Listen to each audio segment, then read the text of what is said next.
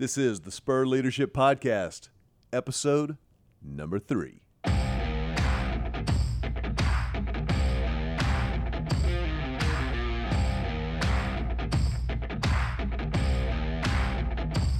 Joining us today on the Spur Leadership Podcast is Tim Scott. Tim, along with his bride, Agata, are the founders of Mitscoots, a phenomenal company here in Austin, Texas that we're going to get into in just a minute. But Tim, first of all, thanks so much for being here and being a part of the Spur Leadership Podcast. Good to have you. Happy to be here. Always wonderful to see you. Give us a little bit of background. I'd love to just kind of get a snippet and just kind of a sliver of how you grew up, where you grew up, and kind of your life before Mitscoots before we really dive into that story. Yeah. Katy, Texas. You ever been to like Houston, West Houston area? I know it well. It's where I grew up. Football. I'm like, absolutely, the mighty high Katy school Tigers. football. Woo. What high school did you go to? Katy. The Like Tigers? Katy, the one with Coach Joseph. Katy Like- Tigers? Oh, yeah. Oh, yeah, for sure. We were there 2000 is when we won that state championship. Then Yep. I have this huge, absurd ring that I don't wear it too much I didn't anymore. realize you played for Katy. Yeah. What yeah. position? Wide receiver. Okay. And played is a loose term. Speed and quickness. That's why when you say like played, I was there. I did my part. Yeah. They had a scout team, which was the group of guys that would run a lot of the plays for the other team. I was real good at other teams' plays and getting just hammered by our own defense that were also very, very good. Oh, yeah, for sure. I had a skilled role in making my team better. There you go. There it is. Sacrificial in a sense, I guess. So after high school, what happened? After high school, which everybody has a different high school experience, I guess. Absolutely.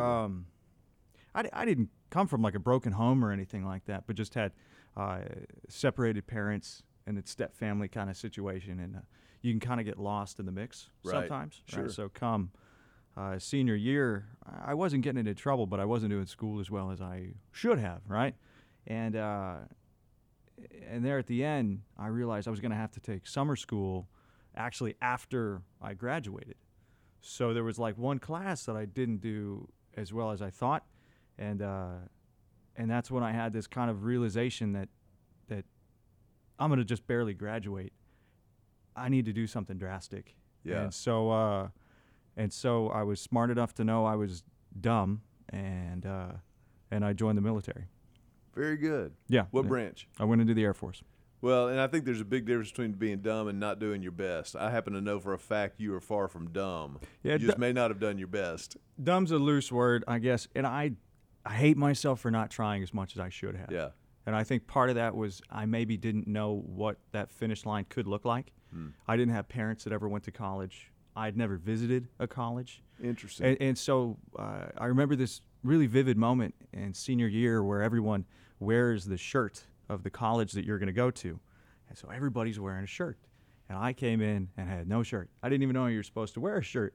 And I took this magic marker on that day, and that's when I just wrote Air Force really big across Really? my shirt with a magic marker, because I thought, well, I'm certainly not going to get into a school at this point. Apparently you guys all know where you're going. Yeah.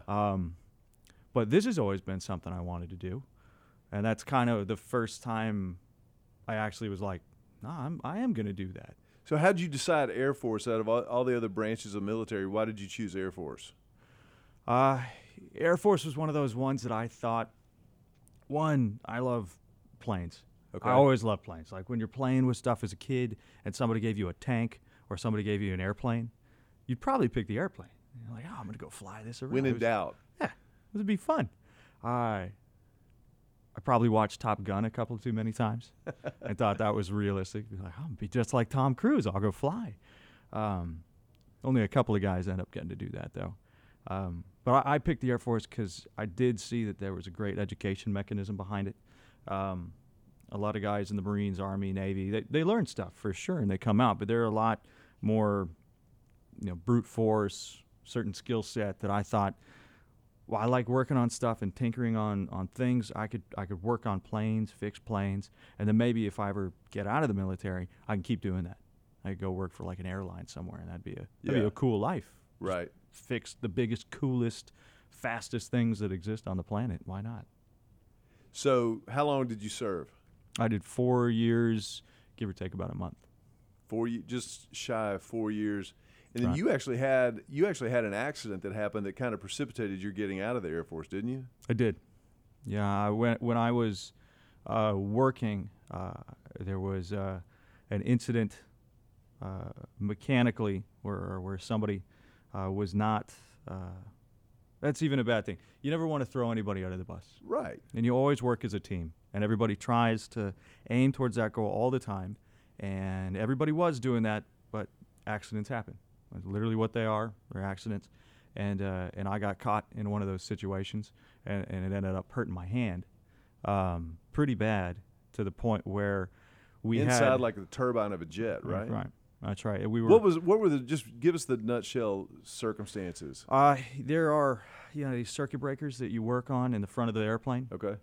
and when they're in, electricity is going through the circuit. Well, just like when you park your car, you kind of have a little bit of kinetic energy that's still in the car, right? Your brake, you've got your foot on the brake, and if you take your foot off the brake, the car kind of rolls back a little, Yeah. because you might be on an incline. And it hits park, and then you're done. Well, airplane's the same way. So if you got two turbines going, when the props come to a rest and the plane parks in what is the giant plane parking lot on base, you've got the turboprops still kind of locked in place because there's still power to all of those things. So they kind of hold it real tight. Well, as soon as you turn the power off, they still kind of stay there because there's a kinetic charge in the airplane that Right. maintains. Well, once you pull the circuit breaker, you break the circuit, and now there's nothing holding it anymore. And so gravity is going to let it go to rest. Yep. And that's essentially what had happened, is that somebody didn't realize that I was in it, and they pulled that breaker from the front of the airplane. It's Wow. huge, you're hundreds of feet away from somebody. And they didn't own it. It was just one extra turn. Just one little... So the turbine just turned a little bit, and your hand was caught in there. Yeah, I just turned a little bit, and I was in the Wow. wrong spot, and that's essentially where I got pinched. Yeah. But it doesn't take a lot of movement to do a lot For of... something that big, if something Right. that big pinches you, it's going to create some damage. Yeah, pretty much. And then I worked on it, got better, but we had to make that hard decision. Do you want to do something different for the next, 16 some odd years? Or do you want to work a desk, pretty much? Yep. And when I got in, I always wanted to just do stuff. Yeah. Like really do stuff. And it really hurts to watch other people doing it, and you help. There's nothing wrong with helping other people do the tasks that they need to do. But being so young and real bullheaded, like I wanted to do it. Yeah. Right. Yeah. And so that's when college started looking like a really good option. Okay. So the injury happens just shy of 4 years in, and then what?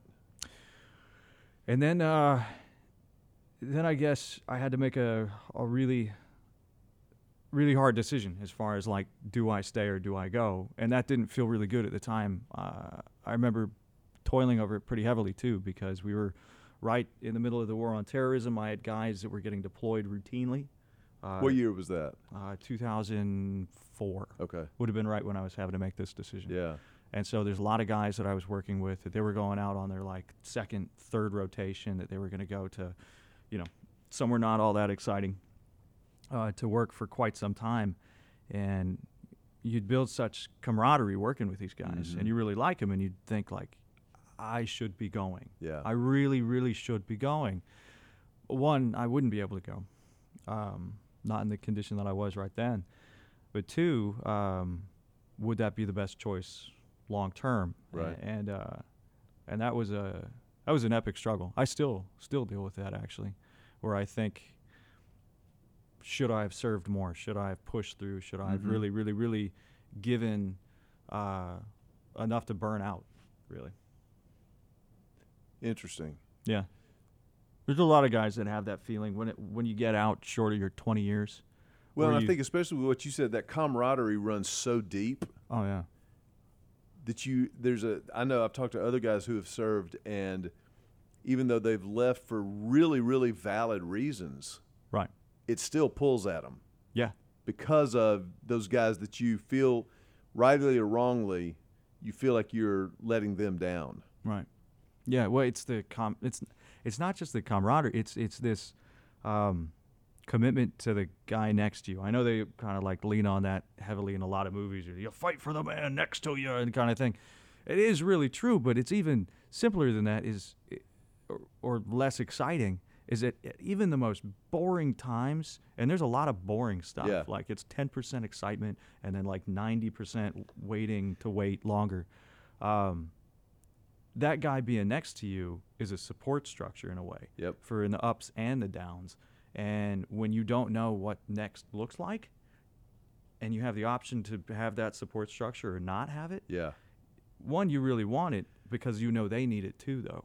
And so by just throwing off on your own, you both get a little insecure about where you're headed, and two, you feel like you might be making somebody else insecure. Interesting. By walking away from them. Yeah. So it's not all guilt based. Really, you want to commit to what you're doing, but it's a complicated feeling of having to leave the military at all. But you know what? I think Tim, that is really, really embedded in us just as people. Yeah. The military probably capitalizes on it and has studied it and developed it more intentionally than just about anybody else on the planet. Right. But it's there for all of us, no matter what you do. And I think that's one of the things that, Spur Leadership and this podcast helps to bring out, is the fact that we all need that. We all need that support system, relationally. And it's going to take on different forms, whether you're in the military or in a business or in a church or in a marriage. But we all need that at a certain soul level. And so I appreciate you sharing that. I didn't understand.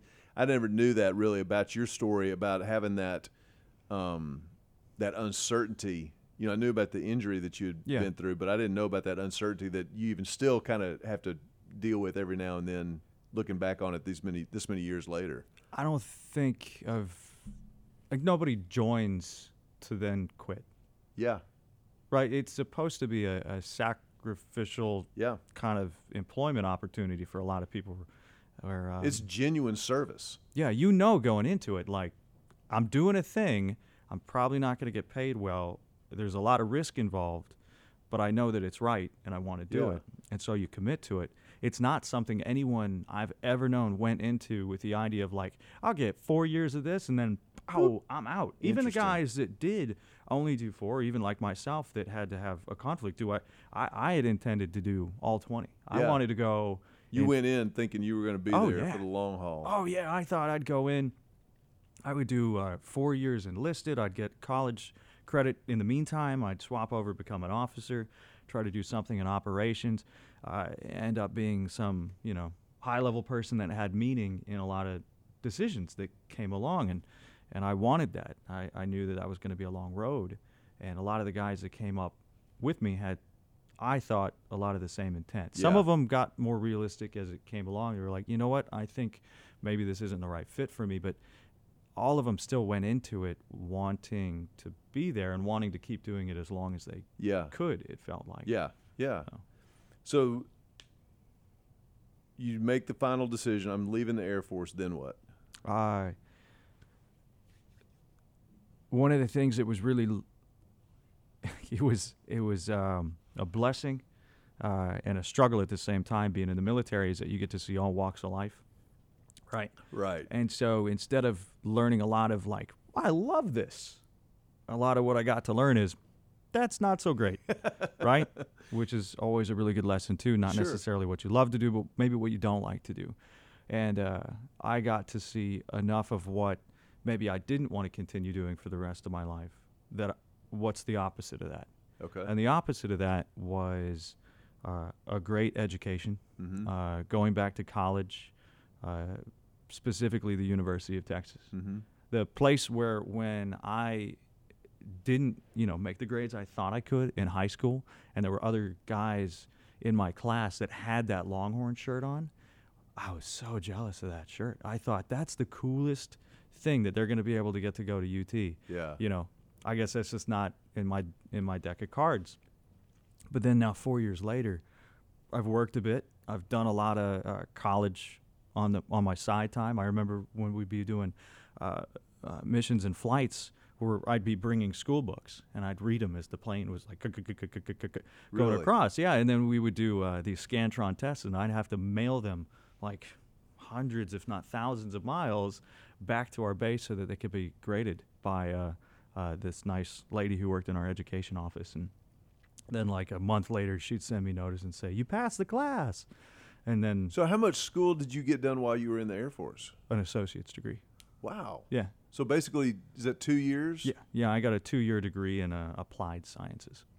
Fascinating. So then you attend the University of Texas. Right. I had enough grades while I had been in the military kind of trying to work on stuff that now UT was an actual option. And so when I applied, they said, "Oh yeah, you're great."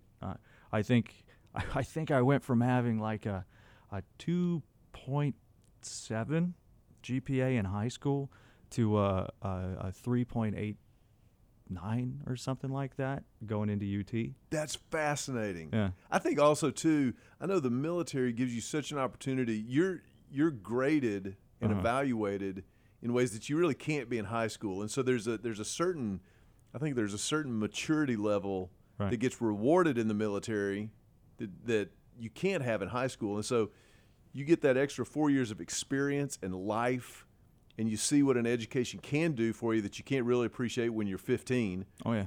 And then you buckle down and it's like, okay, let's go. Yeah. It's the single greatest unplanned, truly thought out thing I've ever done. That's awesome. Like I knew I was going to marry my wife. I knew I was going to start my company, why I was going to do it. I didn't totally know what was going to happen when I joined the Air Force. Right. Because it was so gray and different in the future, but I am so glad I did. Interesting. Like, I wouldn't take That's any awesome. I That's really wouldn't fascinating. take any of it back. So what'd you study at UT? What did you get your degree in? I got 2 undergraduate degrees, one in public relations and another in sociology, and then I got a master's degree in advertising. Isn't that fascinating? So 2 degrees and a master's Right. from a guy who just wrote Air Force on his shirt when he was getting ready to graduate high school. Mm. I love that. And I couldn't have done any of them had I not joined the military. Right. Not only in just like learning what you don't know and why learning matters at Yep. all, but having the support structure to be able to do it, have the kick in the butt that I needed to know how to work. Yeah. Yeah. I was shocked how little I knew how to actually get things done. They're like, you Hey, need to I'm do laughing that. with you. That's the laugh of recognition. Right? It takes not a long time, but Some it of takes us longer than others. It takes a serious effort to be like, no, this is how you do things, and it's efficient if you do it like this, or you can just float. Procrastination Yeah. was my biggest heel. See, mine was when I got out of college. I had a boss who held my feet to the fire and said, "Look, I love you, but I'll fire you." Yeah. And that was a real wake-up call for me. Right. So you graduate with 2 degrees and a master's. What'd you do right out of school? I went into advertising. Okay. That's what I thought. What I was going to do. I thought I had a pretty good skill to talk to people or communicate.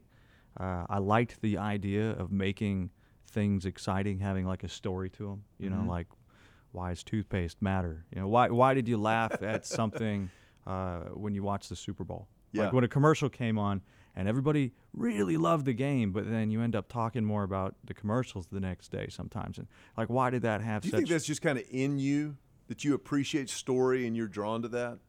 I think, honestly, in a more like raw sense, I think I appreciate story because I really emotionally would watch movies when I was in high school of like really great family dynamics or like male role models. And I didn't necessarily feel like I always had one when I was in high school. So like when you watch Saving Private Ryan, Right. or just epic films where you're like, oh man, Tom Hanks, he's right. So like really appreciating that kind of story got me to understand stories. So then when I wanted to have a professional career, I thought, what if I can tell a story and be able to bring a little bit of joy or perspective into somebody else's life? Well, I can't make movies. I don't even know where to start with that. But, maybe I could make little tiny movies about something interesting that you might buy every day. So I love, because you and I have known each other a while, and I love the story of Mid-Scoots. Tell us just in a nutshell, what is Mid-Scoots? Yeah, it's a weird name. Mid-Scoots Outfitters, we're a clothing apparel company, and we help the homeless. So our mission is to outfit and employ the transitioning homeless. Every time we sell an item online or in any of the stores that we work with, I think there's like 100 plus across the country now. We sell things like beanies, scarves, gloves, hats, shirts and socks and things like that. And when we sell one, we give an equal quality one away to someone in need. And then we hire the transitioning homeless to actually package everything up. And they're our primary workforce that sends everything out all over the country. So where did this idea come from? In the same way that when I learned being in the military, the things that I kind of like and definitely the things that I don't like, and then what's the opposite of that, go to that. This was born from being in the marketing advertising world, seeing things that I didn't like, and then think, what's the opposite of that? Mm-hmm. What else could I do? It's I always feel like whenever everybody gets asked, or when I even used to ask it when I was at UT, like, hey, what are you going to do with your life? What are you going to do with everything? That's such like a wide net. Sure. And the best tool against that is just experience. Just go do stuff. Just go do stuff, and you'll figure it out. Not really fast, but you'll at least identify things you don't want to do. So as I was working on things... Wait a minute. I'm sorry to interrupt you, because I think that's a fascinating point that you just made. I think finding your calling... Right. Let's use what you were basically just describing. What do you want to be when you grow up? Right. A lot of times, I think we would help high school students, college students, if we would tell them and let them say, hey, this is more about a process of elimination than it is finding the direction. It's a lot like dating. Oh, yeah. Dating is a lot more process of elimination than it is finding the one. Yeah.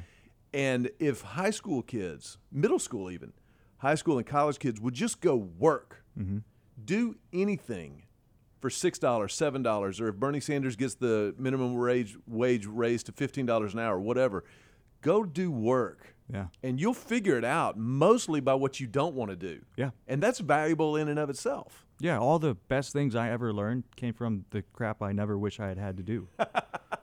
And that was so much more valuable. Like if I went and volunteered somewhere and was like, I really loved that. I don't know how to turn that into a career. But if I go and I do a job like I was the Chick-fil-A cow for a while, I don't ever want to do that again. Yeah. And you instantly know. Not that there's anything wrong with that. Yeah.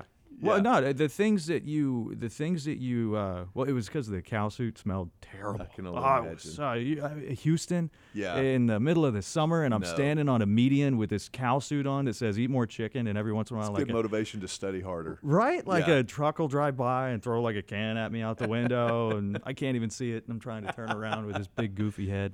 But anyway, no, just the things that you do that are bad are so much more identifiable than a lot of the things that you love.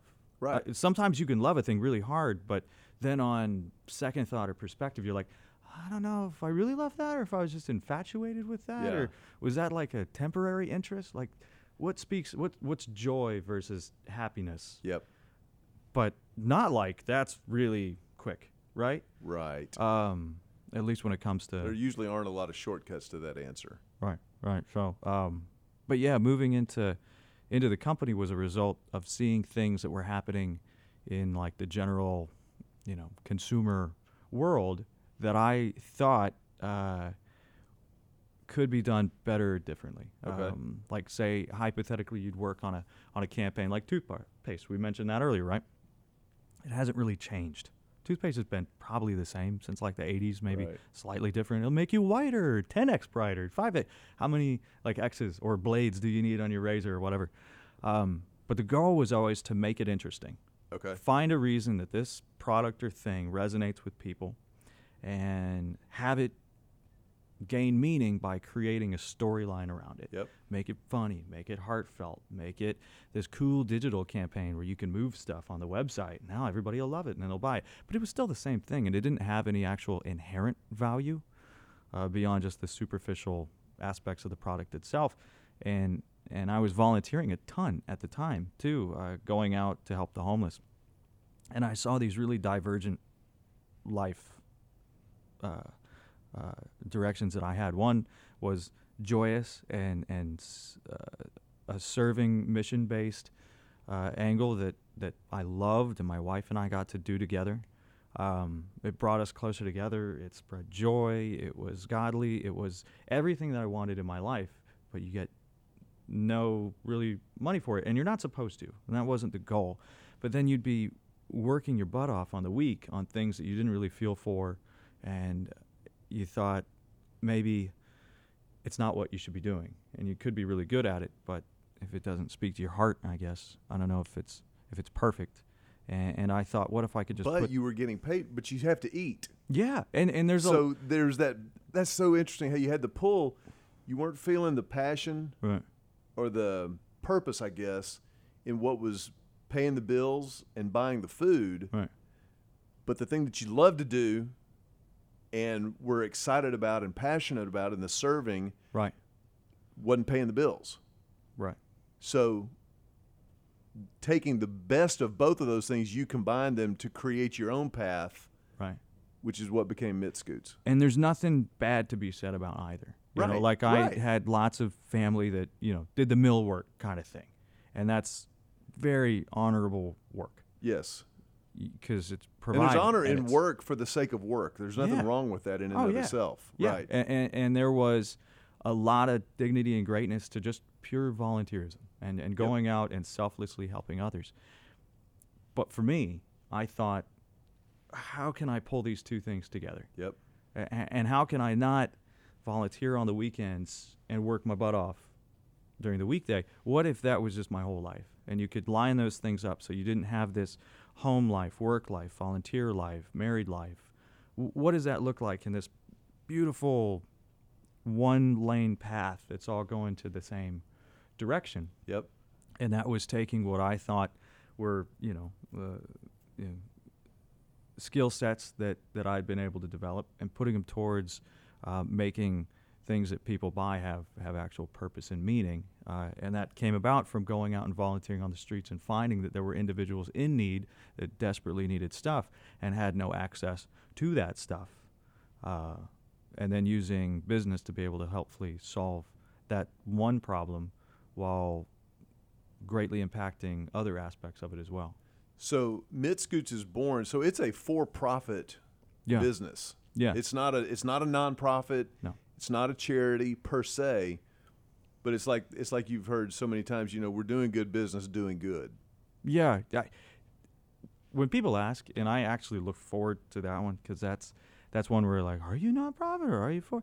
There was this idea that like to do good, you can only never make any money for it. And I'm not saying that our goal is to be really good. I actually really deathly struggled with it with my wife when we founded the company, and it was a lot of the ways that nonprofits become funded is that it's typically from grants and donations. And every year you have to struggle really hard to tell your story, to get people to say, I believe in you, here's the thing, go and do it. Well, what we found after doing research is the size of that pie doesn't really change all that much. A particular city might have certain amount of donated dollars or grant dollars that's given to it. And it kind of changes and fluctuates depending on population and such, but it's relatively stable. Interesting. And that pie is already split up for a bunch of different groups. There's only so many really big wigs in town that want to give a certain amount. So if you make a new, great, awesome group, you kind of only end up splitting the pie into one more slice.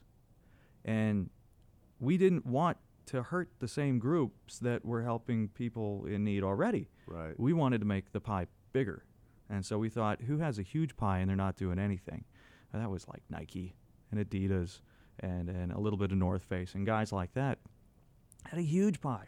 And then they just kept it and went on just making more stuff for the sake of more stuff. And we thought, that's a interesting mechanism. What if we use that and apply it to a mission-based company. And thereby we can then help those other groups. And so like when we donate things, we donate them to all of those different NGOs and nonprofits all over the country now, and it frees up funding for them to be able to actually do the mission work that they want to do. So instead of, say, Mobile Loaves and Fishes or groups like that having to take any amount of their dollars and spend them on hats and beanies and scarves and socks to give to individuals in need, now they have that extra bit that they can, maybe we can put another guy through counseling. Maybe we can help deal with some housing or some other issues that we can't deal. Right. We can do stuff. I got tons of stuff. But we don't have enough feet to the street to be able to help in the way that they can. And I wouldn't want to. Why? We don't need to why reinvent the wheel? They're already doing it and doing a great job at it. Right, but I can give some serious gas to that tank and help move those wheels a lot faster. And what was the item that was the foundation of Mitscoots? Socks. It was socks. Yeah. Yeah, which Why is socks? It's primary need on the street. You know, a lot of guys, I mean, think how nasty your socks can be at the end of the day. Sure. Not you particularly. No, hypothetically, right. anybody. I'll take that. I'll own that. It's me too. It's just one of those things that, like, you don't think about it until you don't have anymore, and then you're like, ooh, I need to do laundry, like now. So you and Agata are volunteering through Mobile Loaves and Fishes. That's right. Which is, taking out catering trucks and providing food and clothing every single day throughout Austin. Right. Y'all weren't going necessarily every day, but you through your volunteering, you see the primary need beyond food was socks. At least for the chronically homeless. In like the immediate sense. Yeah, like obviously that's what I mean. like home and work and Absolutely. those things, primary needs. But if you're having this initial dialogue But that's an with immediate somebody, need, yeah. Oh yeah. If I've never met someone and I walk up and I say, I want to help you. There's chronic and there's acute. Yeah. This is acute. Well, they're realistic in their food and water, and then I could use a pair of socks. And that always like shocked us, and immediately, let me run to the other side of the truck. Let me find some. And you might have some new ones, but they'd go pretty fast. And then there'd be like hand-me-down ones. Yeah.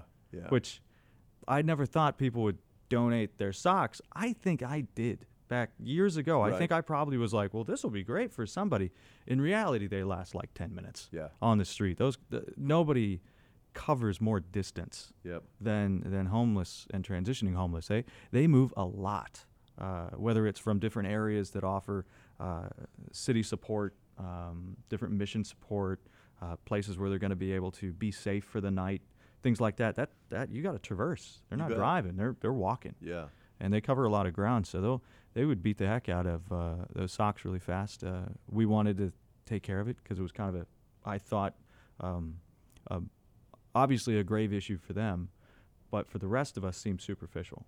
And so we thought, I bet we could just call a company. Or it was like Tom Shoes at the time, another one-for-ones, and we were like, we could call them, see if they have stuff. They'll give it to us. We'll give it to them. Problem solved, right? But it didn't exist. And so we put it in the back of our heads, and we're like, yeah, we should do that. That'd be really cool. But we kind of got busy and arguably selfish. We got selfish doing what we thought we should be doing versus what we knew we were called to do. Interesting. And that just kept itching at the back of our head because it didn't go away because it wasn't meant to. Yeah. Until we finally put our insecurities aside and jumped all in.